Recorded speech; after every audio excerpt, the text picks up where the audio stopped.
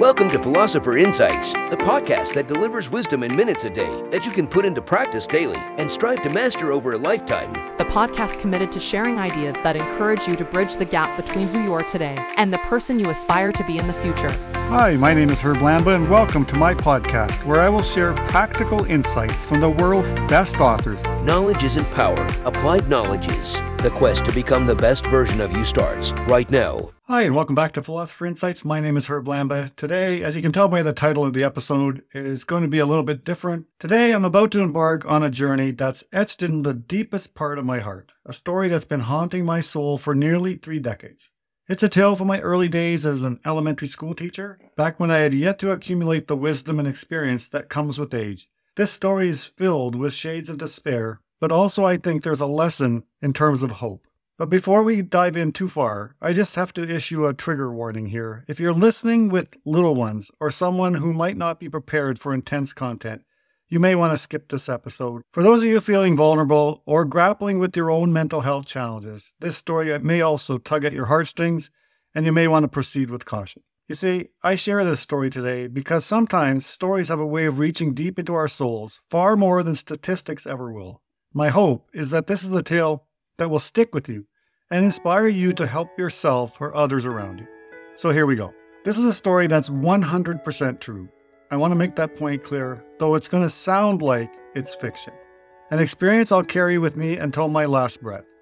I was just a young man in my early 20s, beginning my career as a teacher. I'd set sights on having my own class, not settling, starting my career as a substitute teacher. So I decided I'll take a job as a grade 6 teacher in a remote fly-in community in Northern Ontario, far from the comforts of home. In this episode, I won't name real names or divulge real locations, and I'm not here to cast judgment on any community's way of handling children's mental health. I'm just here to share an experience. The children I taught in grade 6 had only known the life they'd lived in this isolated community. Their education had until that year been handed down through their parents and elders. So when I arrived to teach at their brand new school, it was the first time they'd seen qualified teachers come to this community.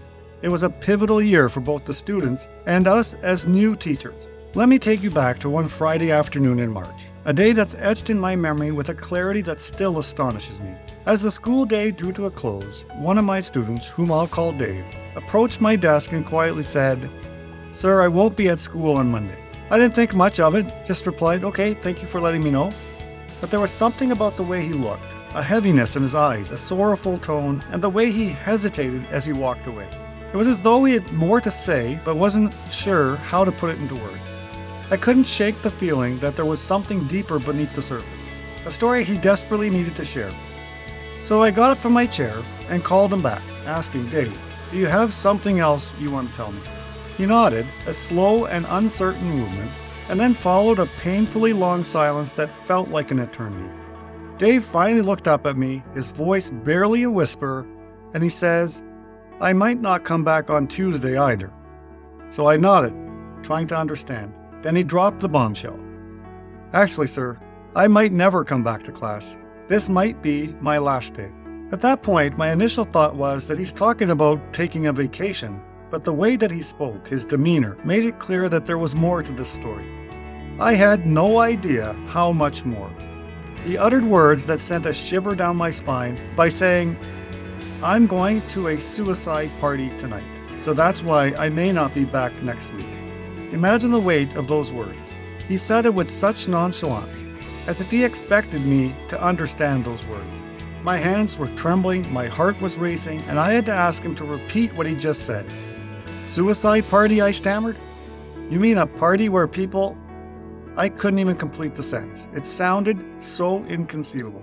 Dave goes on to explain that once a month, the students in this community host these gatherings in the basements of houses, events where they contemplated the unimaginable. I was in full freak-out mode, grappling with emotions, and a situation I was wholly unprepared for. In my desperation to buy more time and deter Dave from attending that ominous party, I resorted to asking a series of seemingly irrelevant questions. My mind was racing, and I needed to keep him engaged in this conversation, any conversation, to delay the inevitable. The exact wording of my statement is a blur in my memory, but it went something like this. I understand that life might seem unbearably tough for you right now, that you might think it's not worth living. But have you ever considered the ripple effect your decision could have on those that are around you? So Dave stared back at me, his expression still blank, and I forged ahead.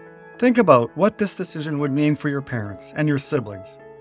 Do you genuinely want to shatter their world? What about your friends? And then I made a somewhat selfish admission. I said, Dave, if you don't care about the impact on your family or friends, I want to share with you how this is going to affect me. I don't believe I'll be able to move on from this. It would become one of the most traumatic events of my life, something I could never forgive myself for. Desperation truly guided my words as I continued. I said, let's make a pact, you and I. There are just 4 months left in the school year. How about you give life a chance until the summer? During these next 4 months, you and I can work through your feelings. I genuinely care about you, and I promise I'm here for you anytime you want. As I spoke, tears welled up in my eyes, a sign that my words had at least touched him in some way. But beyond those tears, I had no way of knowing if my plea had truly impacted his decision. He slowly turns away and he shuffles out of the classroom, leaving me in a state of both hope and dread. Now you might be wondering if I called his parents or the police or the counselor or anything like that, but that wasn't an option in this community. I actually felt utterly helpless, with no one to turn to but my own prayers. I prayed that something I said had reached deep in his soul, planting a seed of hope that might just save his life. There exists a single weekend in my lifetime, more memorable and nerve-wracking than any other in my life. All I wanted was for it to be over, so I could return to that school and find out if my words had reached Dave, whether he decided to skip that fateful party. That weekend, I barely slept and my appetite completely vanished, for I knew that something ominous might be waiting for me on Monday morning.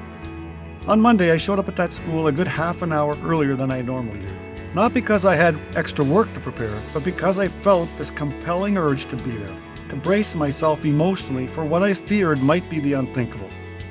You see, I was just 20-something, still navigating the early days of my teaching career, and nothing in my education had equipped me to tackle something like this. Inside, I was trembling, and all the distractions in the world couldn't keep my anxiety at bay. The only solace I sought was in seeing Dave walk into that classroom. As the bell rang, I ventured into the hallway, a place I didn't usually find myself. I needed to see Dave at the earliest possible moment, to shed the weight of my anxiety and the guilt. As the kids filed in, no sign of Dave, and I felt a wave of nausea sweep over me. I was on the verge of passing out in that very hallway. But then in a moment that felt like a lifeline, there he was, Dave. The same glum expression on his face, shuffling towards class, but clearly he was alive and he was well. At that instant, I must have appeared like a crazed maniac, for as he approached, I couldn't help but give him a hug and a triumphant high five. I felt as if a 1,000-pound boulder had just been lifted off my shoulders. I swiftly enlisted the help of one of the teaching assistants to watch my class, giving me a precious few moments to pull Dave aside and speak to him. We found a quiet space in the back room of the gymnasium. I sat him down, my eyes brimming with tears, and the first words I uttered were simple. Thank you. All the emotions that had been festering over that agonizing weekend came gushing out. As I composed myself, I posed a single question. Why did you decide to skip that party on Friday night? Now I'm going to try, after 30 years, to share his response verbatim. He said, Sir, when I left class on Friday night, I was determined to go to that party. I don't give a damn about my family. They don't give a damn about me.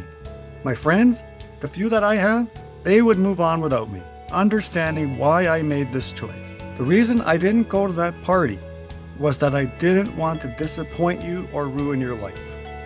What is a person supposed to do with that? He had known his family, his friends, the entire close-knit community for his entire life, while he had met me just 7 months ago. Among all the things I said that night to keep him from that party, the one statement that felt selfish in the moment was the very one that may have saved his life. I felt a wave of gratitude and relief, but this experience wasn't just about closure for me. It triggered a deep desire to understand these kids better. I saw a level of despair that I'd never encountered in my lifetime. What became clear to me, and why I've chosen to share this story, is that these kids were missing a fundamental ingredient for a happy life. They were missing hope. Without hope, it's challenging for anyone to escape the clutches of mental health battles. As Shane Lopez articulates in his book, Making Hope Happen, 3 vital components are needed for people to have hope. 1, you have to have goals, and a belief that their future will be brighter than their present. 2nd, you have to have agency, a sense of empowerment to make that future a reality.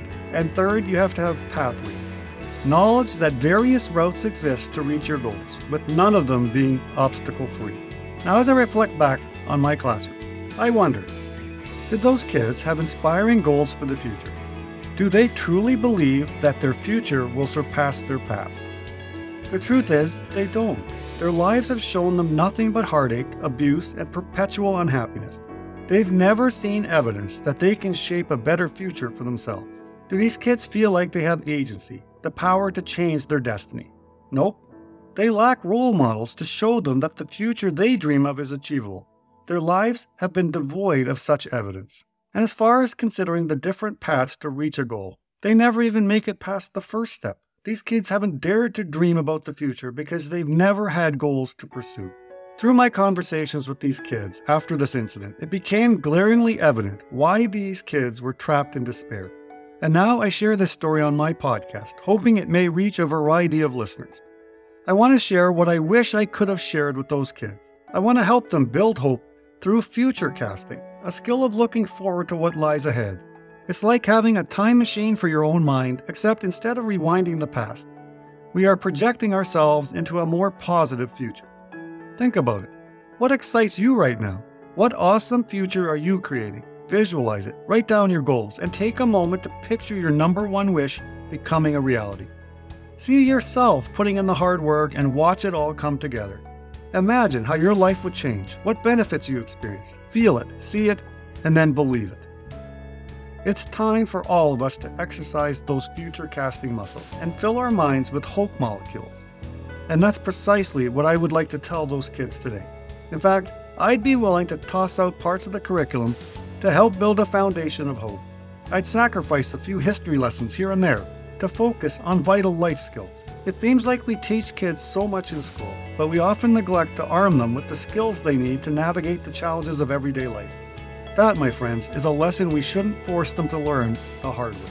In a world in dire need for hope and understanding, I often find myself dreaming of revisiting a classroom that I left behind long ago.